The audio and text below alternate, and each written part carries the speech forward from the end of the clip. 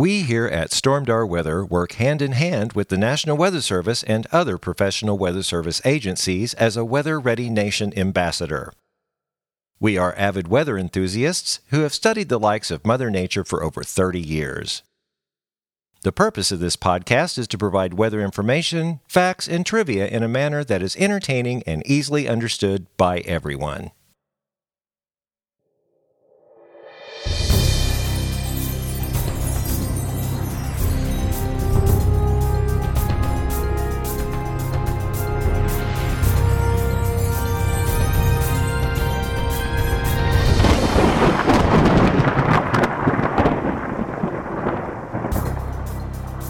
Well, hello and welcome back to the Stormdar Weather Podcast. This is episode 89. I'm Rando. And I'm Corey. And, you were loud just then. Were you loud to you? I'm just talking normal. Oh, well, I may need to adjust your level here later. So, anyway, this is episode 89, and I thought this was appropriate that I name the episode Landslide. Landslide. Yeah, Branson had a little landslide.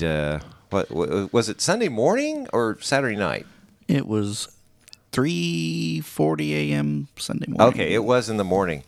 Wow. And that's because we had tremendous flooding, flash flooding. We were having reported flooding, flash flooding in Branson, and the National Weather Service had not popped a flash flood warning for Branson. I was kind of going, guys. Yeah. I mean, I was driving through 8 inches of water at Roark Valley. You know, Forsyth, where it always floods. Yeah. You know, and I know it happened fast, so I'm not getting on anybody's case about it, because when it happens that fast, you got to have the appropriate people to get out there. You got to have MoDOT to say water over the road, don't go this way, blah blah blah. But at least I thought the National Weather Service would. I was kind of worried about Fall Creek, but we didn't get anything from over there. Isn't that weird? Yeah. I mean, I don't think anything actually happened at Fall Creek. I mean, I was coming down in reference. I mean, I had a show Saturday night, so I was driving home at 10:25-ish or whatever, and I always come down Roark Valley, and I think I even sent the video. I made a video. I sent it to you. It's like, post this, and got back up on 76 and was going down the hill to downtown, and water was just rushing over the roadway. I mean, I had to change lanes before I could get down, to the intersection, and it was just it was crazy. Were you out in that? I did not drive that night. Okay. I was just manning the site. Man. Kind of like opposite, like we normally do. Yeah, exactly. You should have went live. That's what I would have done. Well, I should have, but then the Facebook Live police would say, you're not supposed to be Facebook Living while you're driving. Actually, it was they've never stopped me. Yeah, well, it's a little dangerous because it was pouring rain. I got at Stormdar headquarters, I got 4.9 inches of rain in like 24 hours. I got 5. So. And you got a whole 5. Yeah. And, I think I asked Brad, our buddy Brad Case. He's downtown Branson. I forgot what he said. I think about 5. I think something like that. But you have to think. That was Thursday. Well, Sunday we had 3. Yeah. So that's 8 inches in a week. Insane. But, and so obviously there's flash flooding. And coming back around full circle to the title of the podcast, there's a roundabout in Branson. There's actually several, but one main one. And I actually call it the oval about, because it's kind of round, but it's really not like a circle. See, that's the oval. That's not what I would call a main roundabout, because the Circle of Death's over by the hospital. Right. Yeah, that's the actual round. That was the first. So we call it, that's the original. And I've always thought, that's such a perfect placement for a round. Because if something happens, the hospital's right there. I mean, we're not, wishing or anticipating anything happens, but I'm just surprised at the amount of people that do not know how to drive on a roundabout.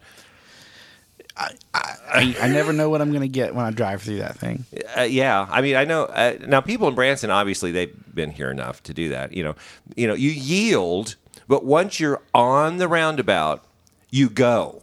You do not yield for other people. The roundabout is the right of way. Once you get on there, you go. You don't slow down. I have more near collisions on the Circle of Death by the hospital in the inside lane when I'm taking the exit going toward the landing. Okay, because that's a double lane exit right there, and people don't realize it who's coming from downtown. Yeah, I agree, and that is a very. I mean, it's a small roundabout for 2 lanes. Yeah, and you got to be in. You got to know where you're going. Yeah. You number one, but then you have to figure out that the other people don't know where they're going. I mean, I've almost gotten hit there a couple of times because. Oh, me too.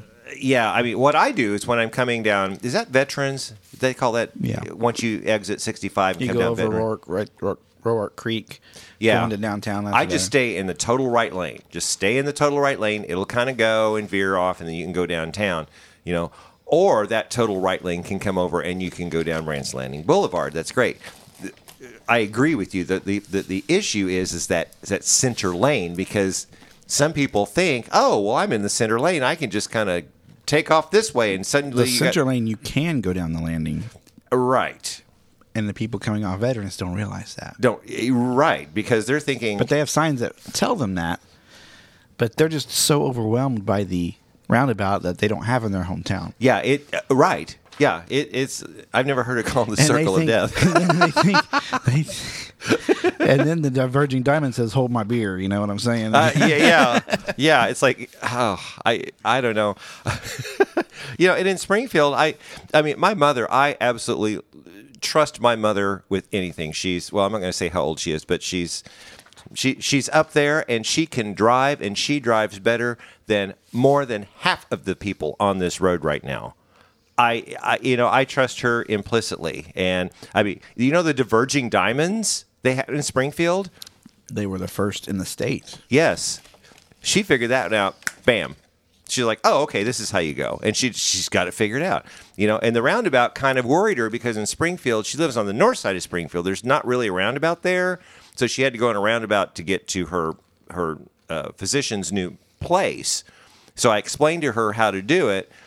And so she was really scared. And I said, just you're fine. And I explained to her what I just explained to everybody else. Well, you yield. And once you get on it, you go because they're waiting on you. And she aced it. I mean, just aced it. So now it's like, no big deal. I wish other people could drive like that. Well, the thing is, people, you're all going in one direction. And that's supposed to speed up traffic and cause less collisions. But it does freak people out. Now, when they first put that thing in, right about the time they put in the Branson Landing, it's been a while now, 13 or 14 years or so. Oh, yeah. Yeah, it's been a while. And everybody was kind of freaked out about it, of course. But I took a little more caution and care for my vehicle then than I do now. I was like, I don't care. I need a new car anyway. Let them hit me. The other day I was going right down the street there, the diverging diamond. Yeah. And some old couple was going down the wrong way across the bridge. Oh, no, because they didn't know. Oh, no. So. Yeah, because we've got a diverging diamond as well. And I talked to my buddy Gary, who's brilliantly smart. And he said that the concept is genius because it actually lengthens the intersection lanes by about a third. So I'm trying to figure that out because when you have to divide them, you have to stretch out. I mean, I don't know about the third thing, but I mean, it does make them longer. If you're into, what is it, architecture or whatever, that I mean, I get the concept and it does, but still, if you've got 80,000 cars going on there, it's not going to matter how long the intersection is. You got to adjust the stop lights. Here's what they say with those things is, okay, everybody has to turn left. You never turn right on a diverging diamond, and you're never turning to where you're crossing traffic. Okay. So you go and watch. I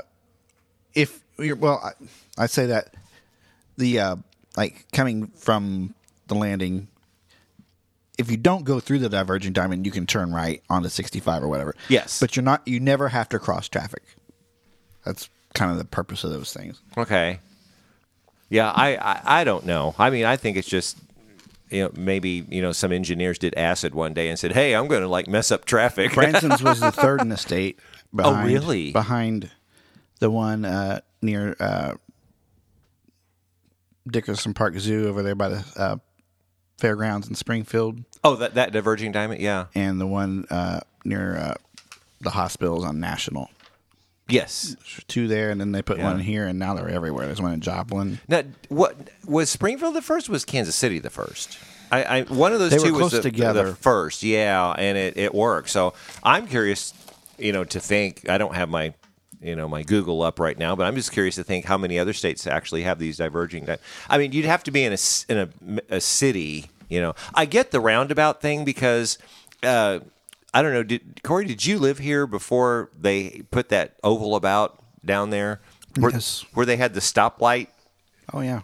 The traffic was backed up onto the bridge. Oh, gosh, yes. And now they've put the oval about and built that second bridge. And so if you're on the first bridge in November, you're still backed up all the way downtown. Oh, yeah. I rarely take the tall one. Oh, I take tall one all the time. Really? Well, that's the way I get to work really easy. I just go downtown and hang on. Oh, anyway. Boy, we went out on that tangent. Yeah. We're landslide. That's why we we spent like 8 minutes talking about the roundabout. Well, the oval about just north of there was a huge section on the lake side of the road that just slid into the lake. Yeah, it did. And there's pictures. We posted lots of pictures on the site.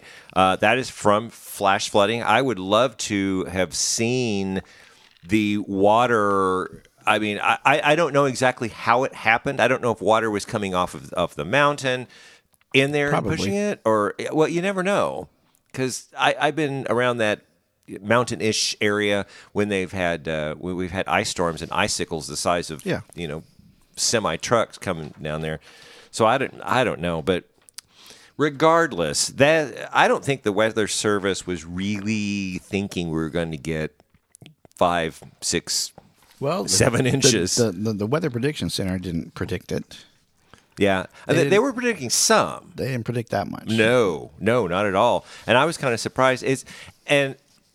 I guess to give them credit where credit is due, it was a front that just kind of stopped. And when you get those fronts that stall and you get impulses of energy, it's going to rain. And those are hard to predict. But I think that's the second stalled front now.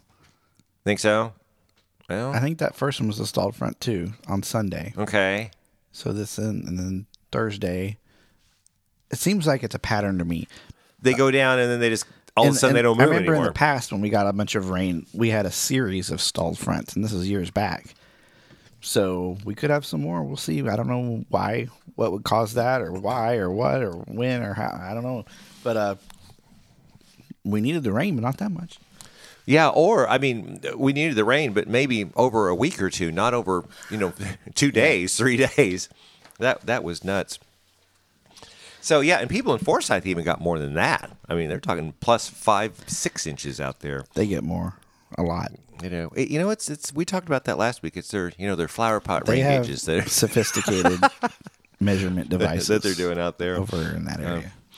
So, did you cover your plants the other day? I don't really have any. I thought about putting some out, but I never did. Yeah, I think my mother is she's bittersweet. She goes back and forth because sometimes when it's hot, she'll text me and say, I wish the freeze would come along so I don't have to keep watering these plants. And then when the freeze does come along, she's like, oh, I need to save my plants. So then she takes some and puts them next to the thing. And she lives just north of town, so it's a little cooler out there. And I think what I thought was funny, the National Weather Service kind of got interested in this and issued a frost advisory for everybody. And then... when was it, Corey? It was like 6 or 7 o'clock that night. All of a sudden, everybody went under a freeze warning. It was crazy. It was, we had freeze watches in Kansas and Oklahoma, frost advisory in southern Missouri and Arkansas, and then up to north, you already had the freeze warning. So we had an array of winter, cold air advisories, I call them. Yeah, colder air. But, Yeah, I mean, I was surprised when they pulled the trigger on a freeze warning. I thought, well, maybe it wouldn't be. I was too. I mean, I kind of raised my eyebrows. You texted me, and I don't know if I was in a show or something was going on. And you said, "Well, here's a freeze warning." I'm like, "What? What?" Well, Tulsa did it first, and just a few minutes later, Springfield did it, and that's sometimes what happens. See, they're coordinating together, and then I think Little Rock is still waiting. I just think it's funny because Little Rock. We think Little Rock's going to act, and they just wait, and which is fine. I mean, but it's just kind of funny. They must not be on the same conference call or something. Probably not. But the Mountain Home or Mountain, what is it down in Arkansas? Mountain Home, Arkansas. Well, they stayed under the frost advisory. They never went under freeze.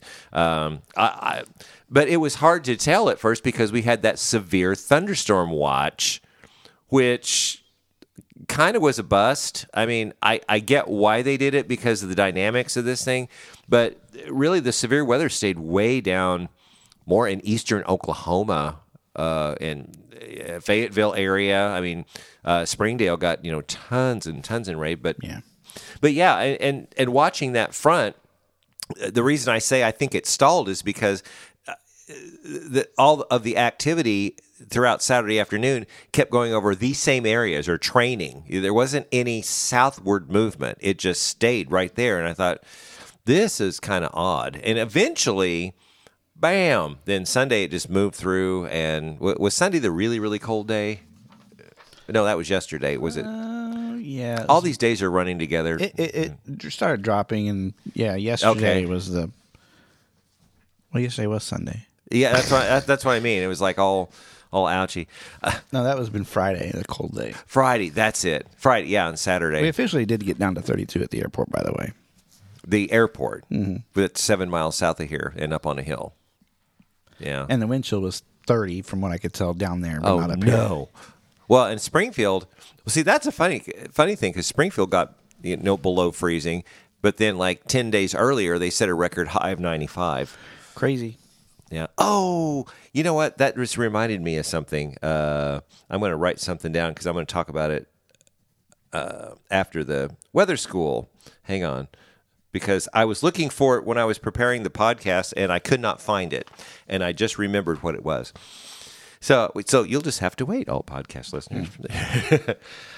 Looks like we got another cold front coming through. It's going to be we're recording this, of course, Monday evening. It's not quite 9 o'clock yet, but another cold front is coming through the area on Tuesday. It's going to bring some showers, maybe some thunder. I mean, I'm not impressed. This thing does have moisture to work with. It's not going to be the Master Blaster, what we had, Thursday last week or whatever, but it is going to kick the temperatures down. So we're going to probably start Tuesday in the 70s, not start the day, but end up the high in the 70s, and then that cold front's going to come through, tank the temperatures again. Wednesday morning, the projected low for Branson is 40, so we're getting back down there. And Wednesday looks like it's going to be nice and crisp with sunny skies and the high of 60. 37 Wednesday night into Thursday now. Wednesday night, okay, so it's getting a little colder. Now, that's not technically frost material. I mean, they could issue a frost advisory in that. And we have to stress this is typical. We said this a couple of weeks ago on the podcast. We've said it on the website, Stormdar Weather. This is October. This is transition month. We got the hot. We're going to have these powerful cold fronts come through. It's going to try, like I said, the baby trying to get out of the crib, temperatures trying to climb back up there, and bam, then we're going to have another cold front. Now, I haven't I will say this, though. After this cold front, which is not going to amount to anything. I mean, like I just said, Tuesday, some showers, some thunder, not huge deal. But temperatures are going to warm back up, and models were hinting at another major cold spell coming up on this weekend. So I kept thinking, well, we're going to kind of watch that. We'll talk about it on the podcast. And then I read the forecast discussion, and basically the models have, they said, change the air structure to a positive P&A, meaning that there's going to be faster storm passages limiting QPF. So So you weather geeks, if you know what all that means, it just basically means what they were forecasting was a cold front kind of like last week. Come down, really knock temperatures down, but you got a positive PNA, which is technically, do you know what PNA stands for? Negative. Close. It stands for Pacific North American Teleconnection. I thought that was so cool. And all that means is it's an airflow regime. When you have that Pacific North American, it's the way the air is flowing into North America and how it's connecting to everything else. When you got the North Atlantic and how that air regime is going. So when you have a positive or quick PNA going on, these fronts are going to be very progressive. So you're going to have these little snaps of, a little punch of cold air, not huge, and then kind of warm back up. So bottom line, a very progressive, fast-moving pattern, which again is typical for October. So there, you got on that one. So we'll see. I don't think it's going to do anything. And you honestly can't look at a 7-day model output and base anything factual on it. Mm-hmm. It's you can't do that. And we say that every year, every few months. Yeah, and if people think that they can, we put that in the category of hype because people that do that, 2 weeks out, huge snowstorm. Oh my gosh, we're going to alert everybody, blah, blah, blah, blah. No, you're hyping everybody because that will change. Exactly factual what we just said is because, the models were saying something. Now they've completely changed. So you just got to wait till like 3 or 4 days and do all that kind of thing. So have you noticed any leaves changing yet? I took a drive today to Branson West because my son was broken down over there. Oh, no. Okay. So as I was heading over there, I noticed the leaves were on the verge of changing. I can't tell. It's still too early to tell if it's going to be colorful or not, though. I'm afraid that we got too cold a couple nights. Oh, really? That to happen. 30s is too cold. I know. We need to be upper 40s, upper 50s. 40s to 50s for the best color. We got the rain, but it's too cold. Yeah, well, we got the rain late here. Now, other places got it, a lot more rain than we did in the past couple months. Mm-hmm. But they also got colder than we did, up north. Yeah. So we'll see. Maybe it didn't get cold long enough during the night, but it probably did. I'm thinking anywhere north of 44 has probably got below freezing for a few hours. Yeah. I mean, that would really signify. I mean, something I always hear this time of year. Excuse me, with freezes and stuff, they will say this will be the end of the growing season. Well, I haven't really heard that much. I mean, yeah, you freeze, you're gonna. Well, they didn't use the word hard. Freeze. Yeah, but they rarely do around here, though. I mean, they do in Texas. Yeah, Springfield will use it if it's going to be 28 degrees or so. They'll one time they'll say hard freeze. This will end the growing season or whatever. And yeah, I'm fine with that. My yard could stop growing. Oh yeah, me too. I have the guys come out and mow my yard. It's like. But it hasn't grown much. But yeah, mine hasn't either. But people are talking about allergies and bugs. Yes. So that's another positive thing with the freezes. Yes, and when I do these radio spots, Janet Ellis is really concerned about getting those bugs, and I am too, because they, in the wintertime, they go down and they kind of hang out there, but we need something really, really cold. We're not talking like for weeks. We just need something really cold to kill those bugs out so we don't have infestations that's going to happen in the spring. So, and winter's coming around, so I'm hoping I will be able to help out with the radio stations on there. So, yeah, I mean, if anything intense is coming, we don't have really anything intense on the way now. Okay, let's talk about the tropics. We've got some stuff going on. What was that one? Oh, it's M. what was her name? She was hanging out, and I was going to mention her, and then I looked. She was a nor'easter at first, and came out and Melissa. Is that it? Yeah, it was. Which was interesting. Yeah, she had 65-mile-an-hour winds. Movement was slow, but it was a subtropical storm. That's what they call it. But yeah, I mean, it just kind of appeared, and then there goes the M name. Well, I think that's, correct me if I'm wrong, but do you remember last week we were talking about those two smaller disturbances? One was over Miami, and the other one was like gone over, around the Bahamas or whatever. I think those two kind of combined. I think I read something or saw something that was talking about that they were going to kind of combine, and if that actually happened, it would move up north, it would strengthen a little, and there you had Melissa. Now, impactful for New York, I mean, did it dump a lot of stuff on New York? Because I haven't really been following it. I hadn't heard much. It wasn't a big storm. No, and I figured, like I said, it was still going to be there, and then all of a sudden I go and prepare for the podcast, and then it's gone. Oh, yeah. But we do have Tropical Depression 15 that just pulled off the African coast near the Cape Verde Islands, and we're getting later in the season. I mean, we're still in hurricane season, but this particular storm, which we would think would want to rev up and start doing something, they're not really seeing it do much of anything. Nah. And then we have another disturbance in the Gulf of Honduras, and yet another disturbance in what they call the Central Tropical Atlantic, and both of those had like a 5-day 20% might turn into something. So we're not paying any attention to that. In the Eastern Pacific, where we've had, earlier in the hurricane season, really, really a lot of storms out there. We've just got one right now, a couple of 100 miles south of El Salvador.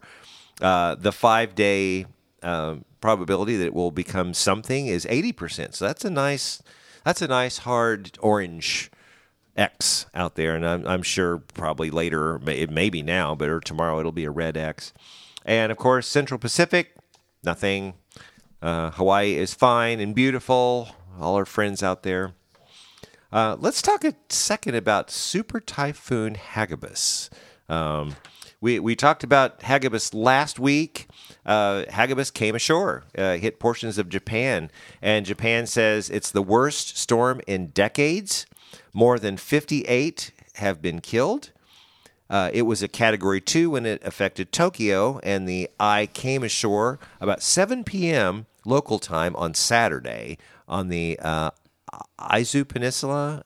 Izu is the Izu Peninsula, which is about 80 miles south of Tokyo. So, we've had some of these rapid intensification things. And what's the definition of a super typhoon? The same as a major hurricane?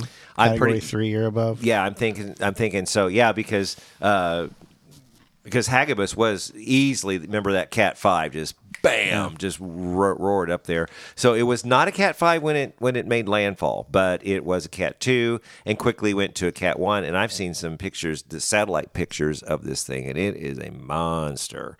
And then, of course, decrease. It's getting way up there in the upper latitudes, so it's not hanging on. But a lot of people got killed, and millions had to flee. And Japan is not a big country. No. So we hope everything has worked out for them. Wow. Yeah, I mean, I think, when is hurricane season? The end of November? December 1st. December 1st is the end of hurricane season. Yeah. Okay, so we got another 5 or 6 weeks of this stuff going on. After Thanksgiving. Wow, how about that?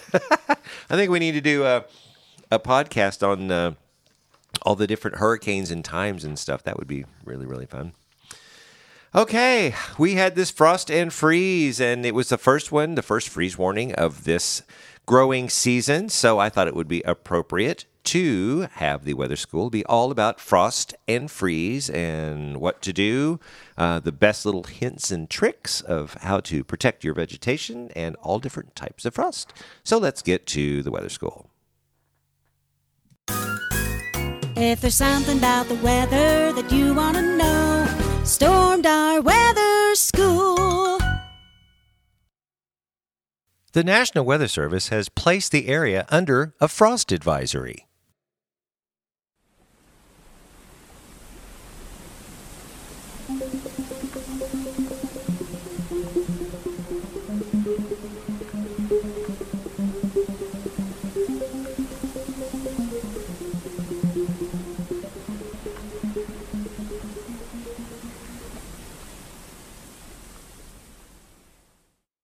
Typically, frost can occur when the temperature falls below 36 degrees, especially in rural areas. It is a localized phenomena and can be quite variable across a small area. While the National Weather Service does not keep track of frost in observations per se, they do keep track of when temperatures hit the freezing mark or fall below. Frost becomes more widespread when the temperature falls below 32 degrees, with some freeze possible. Let's talk about the different types of frost. There's hoarfrost, also called radiation frost, and that refers to white ice crystals deposited on the ground or loosely attached to exposed objects such as wires or leaves. It forms on cold, clear nights when conditions are such that heat radiates out to the open air faster than it can be replaced from nearby sources, like wind or warm objects. Hoarfrost may develop even when the air temperature a few feet above the ground is well above freezing. The word hoar, H-O-A-R, comes from an Old English adjective that means showing signs of old age. In this context, it refers to the frost that makes trees and bushes look like white hair. There's white frost, and that is a solid deposition of ice that forms directly from water vapor in the air. White frost forms when the relative humidity is above 90% and the temperature is below 18 degrees. It grows against the wind direction, and the wind can't be too strong or else it damages the delicate icy structures as they begin to form. White frost resembles a heavy coating of hoarfrost with big interlocking crystals, usually needle-shaped. There's window frost, also called fern frost or ice flowers, and that forms when a glass pane is exposed to very cold air on the outside and warmer and moderately moist air on the inside. If the pane is not a good insulator, for example, if it's a single window pane, then water vapor condenses on the glass, forming frost patterns. With very low temperatures outside, frost can appear on the bottom of the window, even with double pane energy efficient windows, because the air advection between the two panes of glass ensures that the bottom part of the glazing unit is colder than the top part. On unheated motor vehicles, the frost will usually form on the outside surface of the glass first. There's advection frost, also called wind frost, and that refers to tiny ice spikes that form when very cold wind is blowing over tree branches, poles, and other surfaces. It looks like rimming on the edges of flowers and leaves and usually forms against the direction of the wind. It can occur at any hour, day, or night. Black frost, or a killing frost, is not strictly speaking frost at all because it is the condition seen in crops when the humidity is too low for frost to form, but the temperature falls so low that plant tissues freeze and become blackened, hence the term black frost. Black frost is often called killing frost because white frost tends to be less cold, partly because the latent heat of the freezing of the water reduces the temperature drop. There's rime, R-I-M-E, and that is a type of ice deposition that occurs quickly, often under heavily humid and windy conditions. Technically speaking, it's not a type of frost since usually supercooled water droplets are involved, in contrast to the formation of hoarfrost, in which water vapor desublimates slowly and directly. Ships traveling through Arctic seas may accumulate large quantities of rime on the rigging, but unlike hoarfrost, which has a feathery appearance, rime generally has an icy and solid appearance. A frost advisory is issued when conditions warrant the development of frost, especially in low-lying areas. Frost usually forms on those cold nights with very little wind, aided by a large area of cold high pressure. Again, frost can develop when temperatures are above freezing, but when temps are forecasted to fall below freezing for at least 3 hours, then a freeze warning is issued. Freeze warnings are only issued in the fall and spring. In the fall, a freeze warning is usually issued once when the forecasted temperatures are expected to be cold enough to put an end to the growing season. Temps from 29 to 32 degrees for a few hours overnight will kill off sensitive plants, but temps below 28 degrees tend to harm the most hardy vegetation. In the spring, freeze warnings are issued after the growing season starts and is an alert to farmers and gardeners to be sure and protect their crops. Here's some things to know if you get under a frost advisory or a freeze warning in the spring. Wet soil holds heat better than dry soil, protecting roots and warming air near the soil. Bed sheets, drop cloths, blankets, and plastic sheets make suitable covers for vulnerable plants. Use stakes to keep material, especially plastic, from touching the foliage. But be sure to remove the coverings when temperatures rise the next day. When we start seeing frost advisories or freeze warnings in the fall, then we know what's just around the corner. Winter.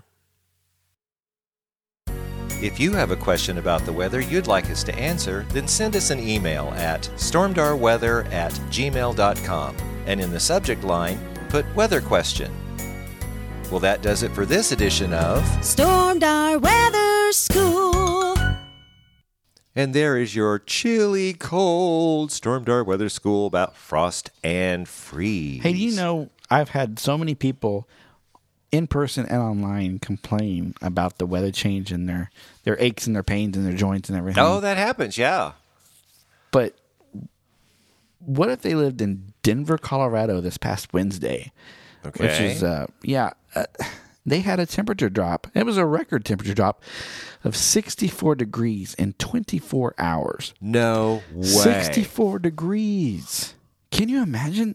No, wait a minute. You're talking like 80 to like 20 something. 82 degrees to 29 degrees. Holy crap. I can imagine that would throw some internal systems off. Well, yeah. And Denver's not, I mean, it's only a mile high. Right. And that's a record, you said. It is a record. Holy cow. Now, and at one point, they dropped 45 degrees in only 3 hours.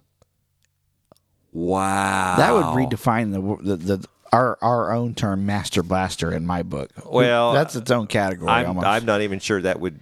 I mean, we'd have to invent another word for that. Just like now, cold I don't bomb. know that they had any stormage going on with that, but it was just a powerful, powerful cold front. It's probably the same cold front that eventually came to us on Thursday on or Wednesday. Friday. Yeah. I bet it is. So, yeah, I cannot imagine. People were out there playing golf in the shorts, jogging in the park in shorts. Yeah. The next day, they still had the joggers out because they're dedicated, but they're all bundled up. Of course, in Denver, I'm sure they're used to it. Mm-hmm. But can you imagine that? 64 degrees in 24. I mean, I can probably swallow the 64 degrees in 24 hours better than I can swallow the 45 degrees in 3 hours. Because, like you said, I would be outside probably at the disc golf course, and all of a sudden, big wind come up and blow, and then I'm going to have my parka. and this is why extreme events like this is exactly why we've invested in a new system for our website. Yes. And that's a new weather station that we're going to be installing this week. And we'll be able to update on our website the temperature every minute instead of what the National Weather Service updates every hour. 7 miles south of here. 7 miles south of here. We'll be in Branson giving an accurate in Branson, not only temperature, but humidity, dew point, what everything you need, rainfall rates. Yes. I think this is. And we're going to. Yeah. Yeah. And we're going to mount it on the roof here of the Stormdar Media Center. Yes. This Thursday. Stormdar headquarters. Yeah. This Thursday. Yeah. We're going to try to figure it out. So once that happens, if we don't fall off a ladder. Yeah, I think right now my back's still out, so Corey's going to be on top of the roof. I'll have to take pictures and video. I mean, yeah, this is pretty big for us. We now will have on our website, stormdarweather.com, actual data to the minute. Wind speed. What did you say? Humidity, barometric everything pressure. You need. And it will be able to keep records as well, right? Oh, yeah. So we can have the Stormdar Weather Branson monthly climate report. We could do that. That would be really cool. That's what we're going to do. Because we never had that before. No. And, Corey and I have been talking about this for a long time. Oh, yeah. I mean, I'll make the graph. I'll put all the bells and whistles on it because we need to know our climactic data here in Branson. And we've had so many people ask us when I issued the climate report for Springfield, they say, well, how about Branson? It's like, we don't have anything. Now we're going to have the capability to do a monthly climate report for Branson. And I got to do this. Yes. It's going to be so cool to have that thing on your roof. Well, yeah. I mean, we got to figure out how to do that. Well, you got to figure out how to do that, and I don't want a leaky roof either. Yeah, I can't promise you anything. No, I mean, I know a lot of people. Thank you for all of our followers on our Facebook page. We have over 21,500 now, and we know that all of you are not podcast people. A lot of you are not podcast people, so we're going to do a big to do about that once we get it up and going. So. And then we're going to have to really hit sponsors so we can pay for this. The data is going to be just amazing. Oh, the data is going to be something that I've always wanted to have. Me too. Ever since I was a little kid. We're self-sufficient in that department now, and we should be. Yeah. I mean, there's going to be kinks. We're going to have to figure out how this is going to work. There may be bugs, but we'll figure it out. Yeah. I don't foresee any bugs. No, I mean, and this is a nice little weather station too. It is. So solar powered. We don't have to worry about that. I know. It has a self-emptying rain gauge, and it has because I ain't crawling up on the roof. It has what every rain gauge I think should have is it's a piece that goes over the rain gauge to where the opening is a pretty good 5-inch diameter. Yeah, but it encloses a tiny hole in the middle of that. And what that opening does and what that hole does is it filters out all the bugs and the leaves and everything to where it can still measure the rain with keeping all the stuff out of it. Oh, that's awesome. So that'll be nice. That's going to be great. And because I have a Pages app, or the app for Mac, and I can make all these graphs, and I can and all the stuff I don't know how to do, I'll give to you because you're the graphics guy. I'll try to put music to it. I don't know. Well, what'll be nice is we can check the rain rates per hour. What we're getting per hour, what we're getting per day, per week, per month. And we'll never have to go outside during the rain. We can watch it add up from our little display in here, and you can watch it add up online, and it'll be nice to have. Yeah, so we are really, really excited. You heard it here on podcast at number 89, that what we've been talking about for a while is actually going to come to fruition. Will be delivered Wednesday. Yes. So we're going to get it installed as quickly as possible on Thursday. Yeah, so we're going to try to figure this out. I've already got it all registered. The ID is assigned. Everything's assigned. All I got to do is do the hard part and mount it. Install it. Yeah. Well, we're gonna see. I've been watching YouTube videos on how to mount these things, and I saw one mounted on the backboard of of a basketball goal. I was like, what are you doing with that? It's like, I wouldn't do that because it kind of sways in the wind. Well, no, it's got to be sturdy. I mean, and they're designed to attach to houses and roofs and stuff, and or out in the yard. I think it'll be safer being up on the roof. Yeah, too, and especially if it's got GPS stuff. I mean, it's going to go right into the router, Wi-Fi, and it will have all this stuff and little display, and it will go, like you said, you registered everything, so now it can go directly to our website, and we can have the official Stormdar weather up to the minute weather record data. That'll be great. Current observations up to the minute. I am excited. Not only have I had issues with the observation unit at the Branson Airport that we've used and Springfield National Weather Service uses and everywhere uses. Sometimes I think in winter it gets stuck on a temperature and it feels like it's not updating to me. Well, and ours might do that too. I mean, we're going to have to see. It says it's raining when it's not, and that's been recent. Oh, I know. And I think I took a screenshot. It said, sunny with rain. It's what? Clear with rain. Clear with rain. Like, wait a minute. No. That's that. No, it wasn't raining, and it wasn't clear either. But there are so many different things that this will help us with. One being that one is miles and miles out of town. Right. Elevation is different out there. Mm-hmm. We're close to town. We're fairly close to downtown. Yeah, I'm about I'm a little less than 2 miles from Taneycomo, so I'm not that far away. That's from the way the crow flies, right? Yeah. It's 1.8 miles from the roundabout.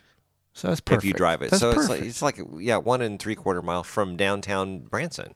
Yeah, that's perfect. Which is fine. And we in my house, Stormdar headquarters is protected in a way because we're not in a valley. We're just kind of protected from the main whatever, which kind of I think saved us from that leap day tornado because we were a little bit lower elevation. So you're lower than the surrounding areas. You're lower than my house by 30 feet. Yeah.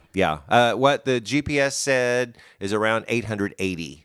And Taneycomo is 700. Is about around 700. So I'm technically about 150, 160, 70 feet higher than Taneycomo is. That makes sense. Yeah. I drove my wife to work today, and that the overlook on 160. Oh yeah. That overlooks Taneycomo. Mm-hmm. I got the elevation, and that's 100 feet higher than your house. I thought that was pretty cool. Well, now if you think about it too, if you leave my house and go the back way 76 to Forsyth, which I'll be doing in about 30 minutes. Yeah, once you hit that roundabout and everything, it goes way up to get to Forsyth. So that would make sense to me. It's 10 stories higher. But on 10 feet the water, story, that would have to be lower elevation. Yeah. So if it's higher than my house, that'd be about 200, kind of like the Table Rock Dam, which is 215 feet. Yeah.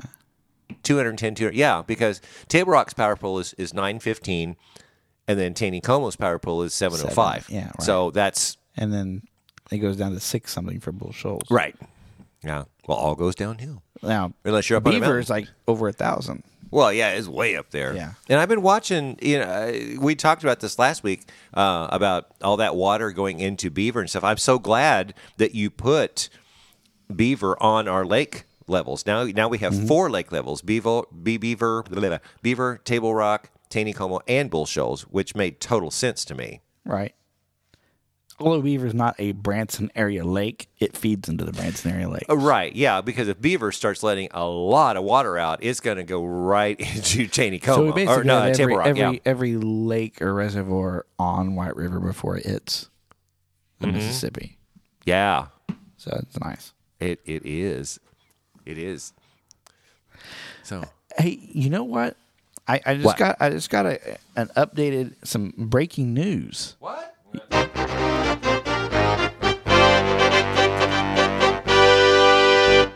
Am I supposed to sing something?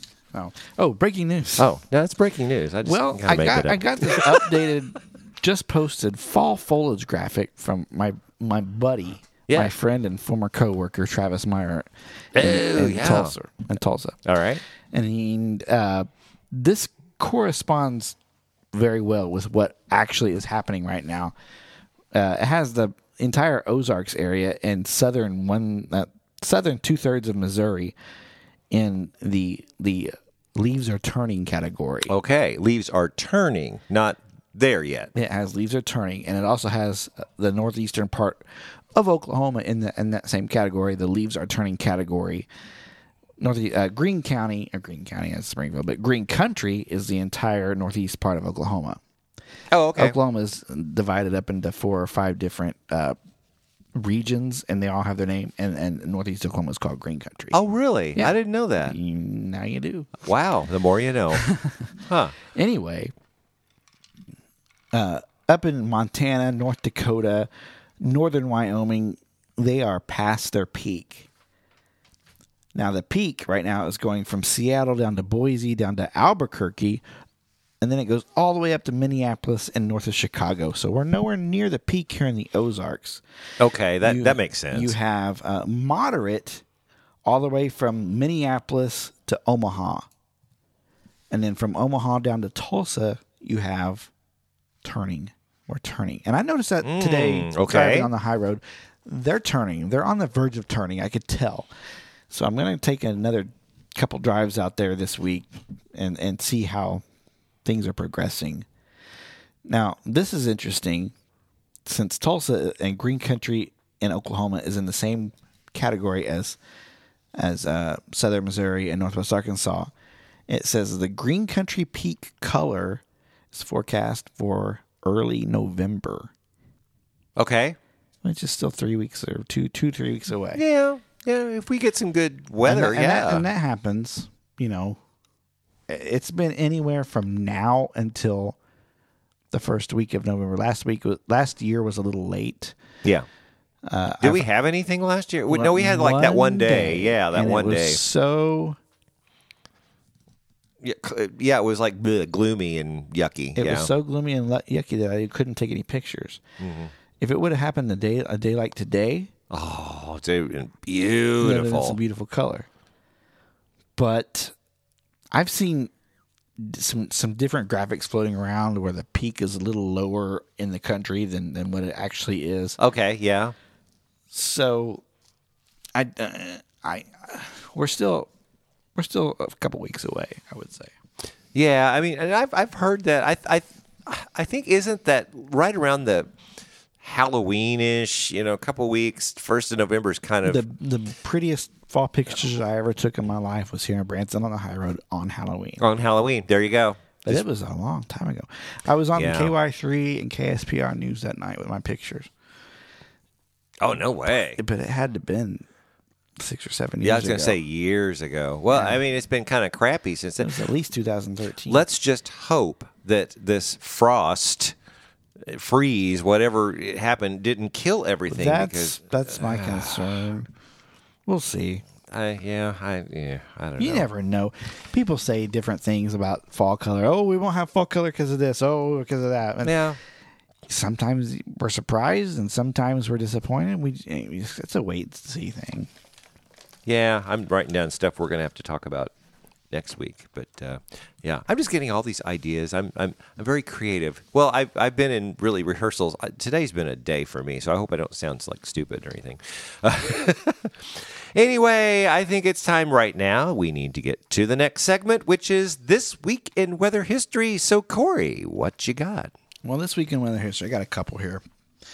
October 12th, 1979, there was a typhoon, and this typhoon was, way over there near Japan. But an aircraft measured the pressure of 870 millibars. Oh, wow. That's low. And it was Typhoon Tip. T-I-P was the name. Okay. It was the lowest pressure ever recorded in a tropical cyclone. And it's also the largest cyclone on record with a diameter of 1,380 miles. that would way. take it. I'm looking at a map, and they superimposed the typhoon over the United States, and it goes from Canada to Mexico. No. Can you imagine that? Wow. Circular winds 1979. that stretches from Canada to Mexico. Yeah, that's what would. That's a huge typhoon. I can't even imagine. And 887, is that what you said? 800. See, anything 870. Yeah, because you and I were getting like really like blown away when one of those hurricanes got down to like 912 or something. We thought, oh my God, that's just this is 800. Yeah, wow. What if it did a lot of damage? It doesn't talk about too much of damage. It could have been over the ocean. I don't know. It didn't talk about fatalities or anything like that. I have another one somewhere here. Let's see. Ooh, I have something else too. I'll bring that up later. You got lots of stuff over there.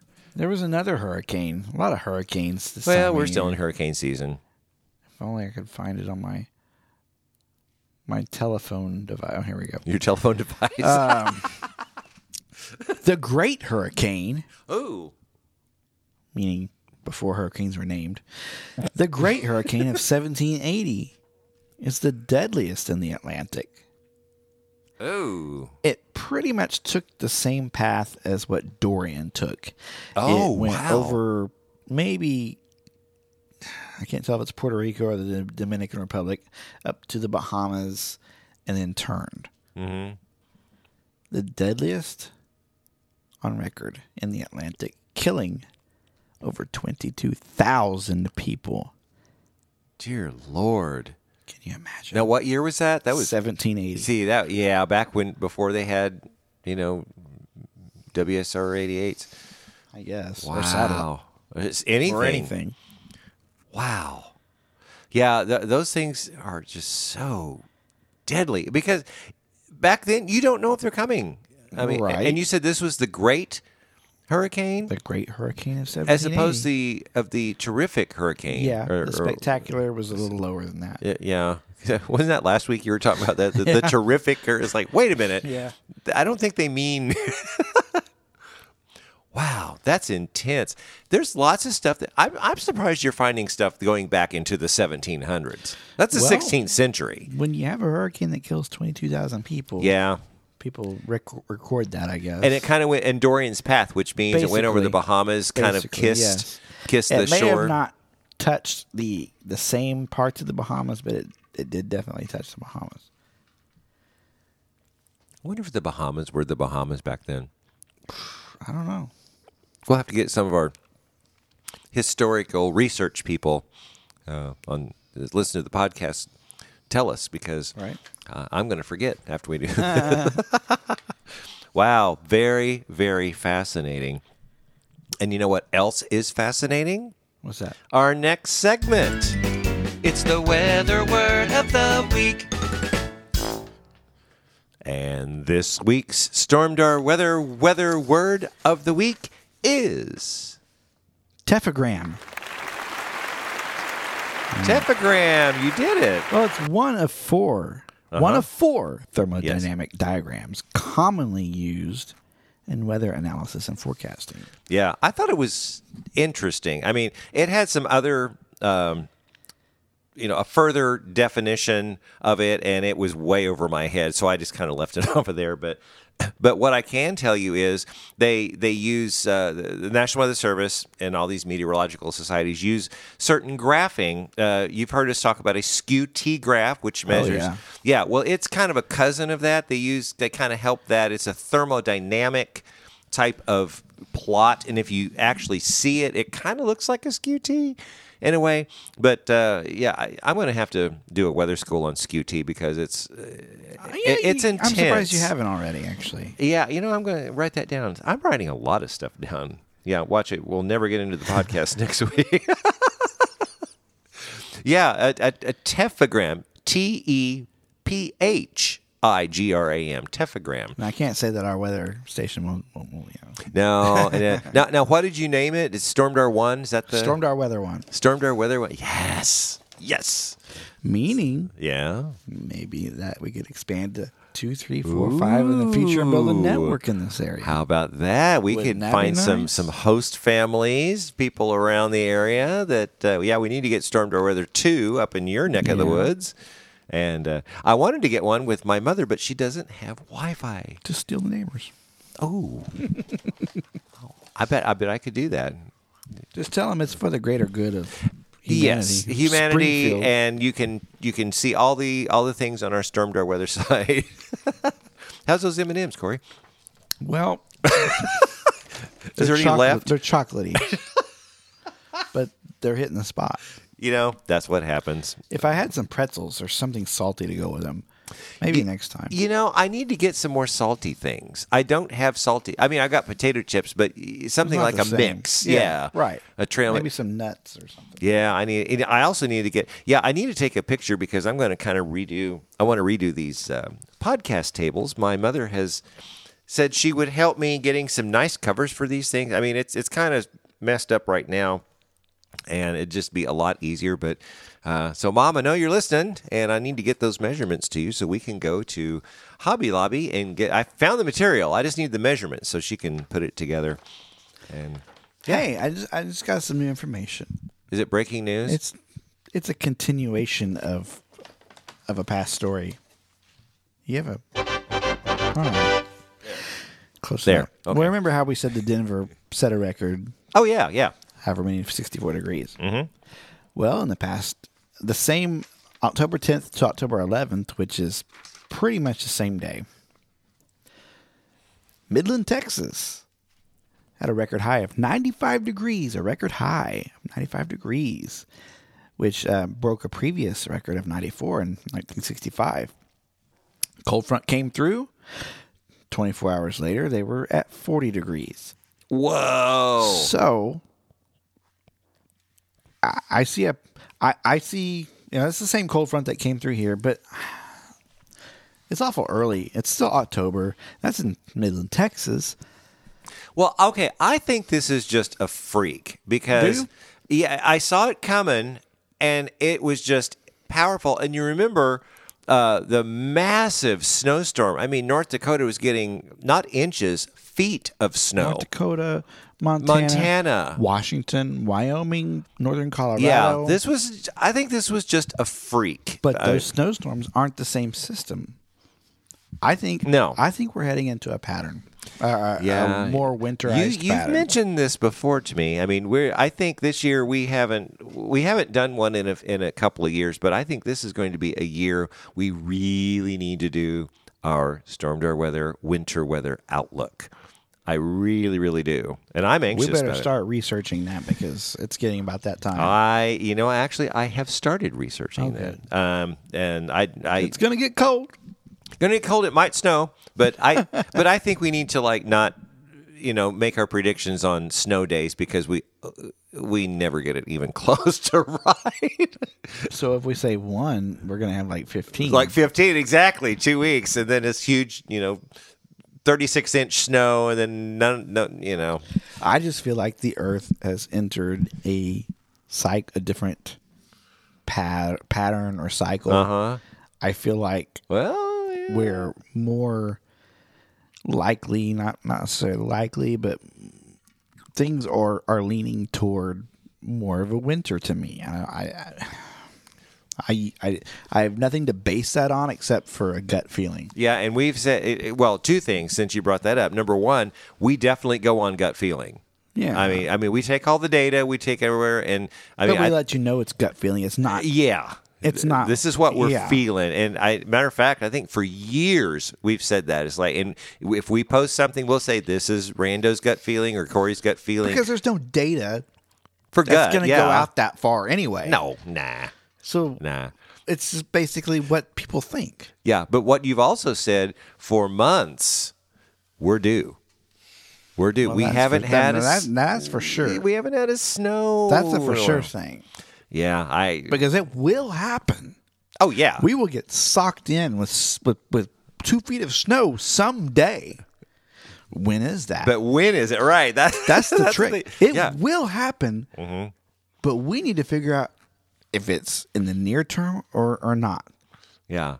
And I don't want ice. We've had ice. And that will happen too. That will happen too. But and I'm talking snow. from 100 years from now. Oh, yeah. It will happen. We will be without power from now till from 100 years out. Yeah, no, I don't want that. At some point, I it will happen. And we're due. Yeah, we're due. It's been a long time. And so 2015 was the last snowish. Was that what? It wasn't a big one. But we had something. But still, that's 4 years ago. And next year would be 5 years ago. So that's a while. Well, we haven't had what I would call a substantial snowstorm since the week my daughter was born, and she'll be 6 in December. Yeah. So the first week of December of 2013 is when we had more of a substantial snow. I had to go out and shovel. Right. I mean, we've had snow since then. Mm-hmm. But either it warmed up quickly after and it just melted right off. Yeah, and I'm okay with that. I'm okay with getting the powerful snow and then, but I think we're due. I think we're due for a good week-long snow on the ground. Yes. Not a week-long snowstorm, but snow on the ground. Yeah. Why don't we make it in January? Well, I would like that because then I don't have to go anywhere. That would be what I would be thinking was January and February. Yeah. Well, maybe not February because we start back up in February. January, I'm off. That's what I want to do. We're not in charge of that. No, I know. Well, see, I knew it was probably weird because I had to go up and light my mother's. She has gas heat. Oh yeah. Make sure you get a carbon monoxide. Oh, she's got one. Okay. One, at least one, maybe two. I don't know. Good. She's got two. Oh yeah, she's very. And they go off. She's like, it's going off, and I don't know why. Yeah. So she gets her neighbor, comes down there, and it's like, yeah, okay, you're good. You know, she's. She's. That's really good. Yeah, if you have gas heat or even a gas stove, if you know, I have in my house. I have no gas. I have a fireplace and electric. See, I'm all electric, and I don't have any gas. So if we're going to have a major ice storm that's going to knock out power, I'm going to your house. Yeah, because you got heat. Yeah, I won't have heat over here. We've had the fireplace lit at least 4 times the past week. I don't know if my mom's had her fireplace lit or not. She kept talking about taking wood. She's got the wood.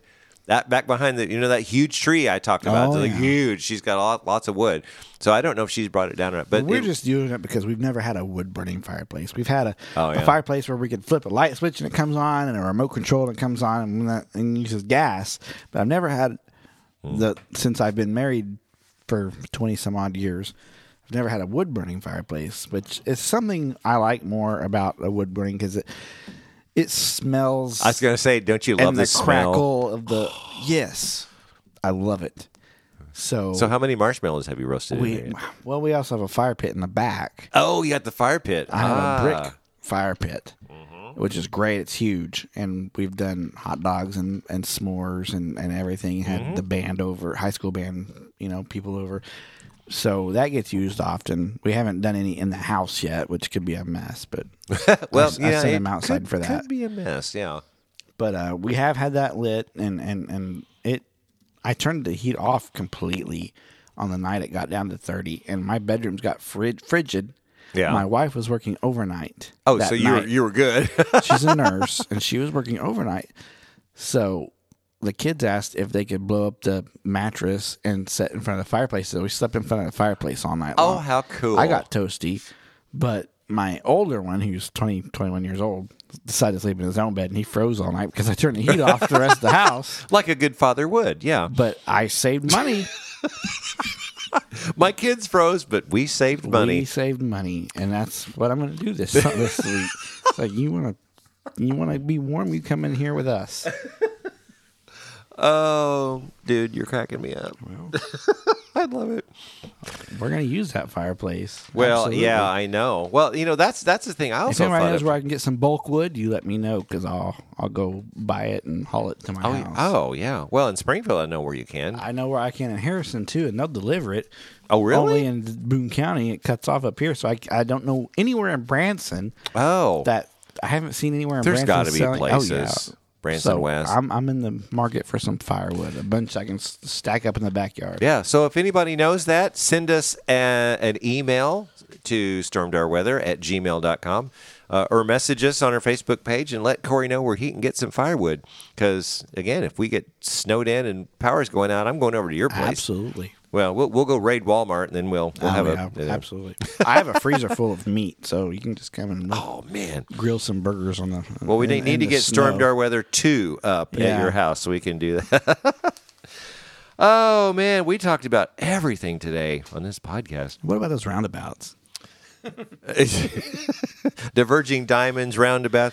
I don't know. I mean, I think we're all going to go in circles one day. Do you remember back in the 70s when we had, the Jetsons and those little things? They said by the year 2000 we're going to be space traveling and stuff. I always wanted a flying car. Yeah. Well, if you go down 76 really, really fast, eventually that car's going to fly. Sure. It's not. I would not suggest it. It's not going to be a good thing. We have one of the things. I wanted two things when I was little, and of course, the 70s for me was 3 years old. I wanted a on this certain TV show I watched. It was called The Great Space Coaster. They had a handheld video phone to where it was a little TV, and they could see the people they were talking to, which I have in my pocket right now. And they had flying cars, which I do not have. It's just a matter of time, man. I hope so. Just a matter of time. We've got all this technology. All we need is 5G. 5G everywhere. 5G is going to change everything. I know. Everything. It will change cable internet. It will change everything you do. It'll change the color of my house. It will. Oh, man, I think we need to wrap this up. Oh, we've been talking like a long time. Wow. Got anything else to add before we sign off here? No. No? Okay. We'll have some more M&Ms. We'll go up to that. I will. Okay, let's wrap this thing up. Be sure to look for us on Facebook at Stormdar Weather. Like our page and be sure to like or comment on our posts to have them show up in your newsfeed. You can always contact us through our Facebook page or send us an email to stormdarweather@gmail.com. Also, check out our website and our merch store at stormdarweather.com. Well, that does it for this time, so join us next week for the next edition of the Stormdar Weather Podcast.